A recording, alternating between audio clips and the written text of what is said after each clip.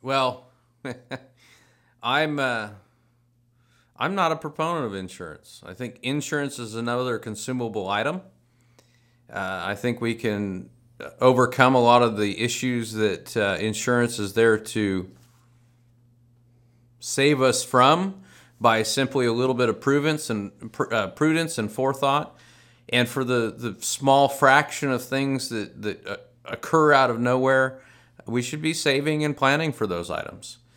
Yes, you can get insurance on a tiny house. You can insure it as an RV. You can insure it as a number of things.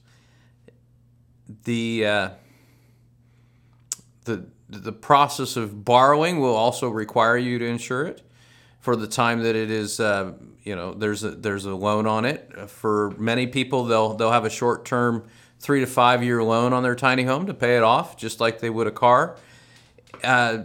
But after that, for me personally, I choose not to insure my tiny home. I choose to save the additional money I would have spent on insurance so that if I have an occurrence or something that gets damaged in the home, instead of going to the insurance company, I simply have saved for that and I pay for it out of what I've saved.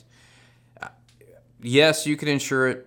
Yes, there's ways to do those things. That really becomes a personal choice because in 3 to 5 years, if you borrowed against it or if you bought it cash, you're eventually going to own it outright and be able to freely make a decision on whether to purchase this consumable product called insurance.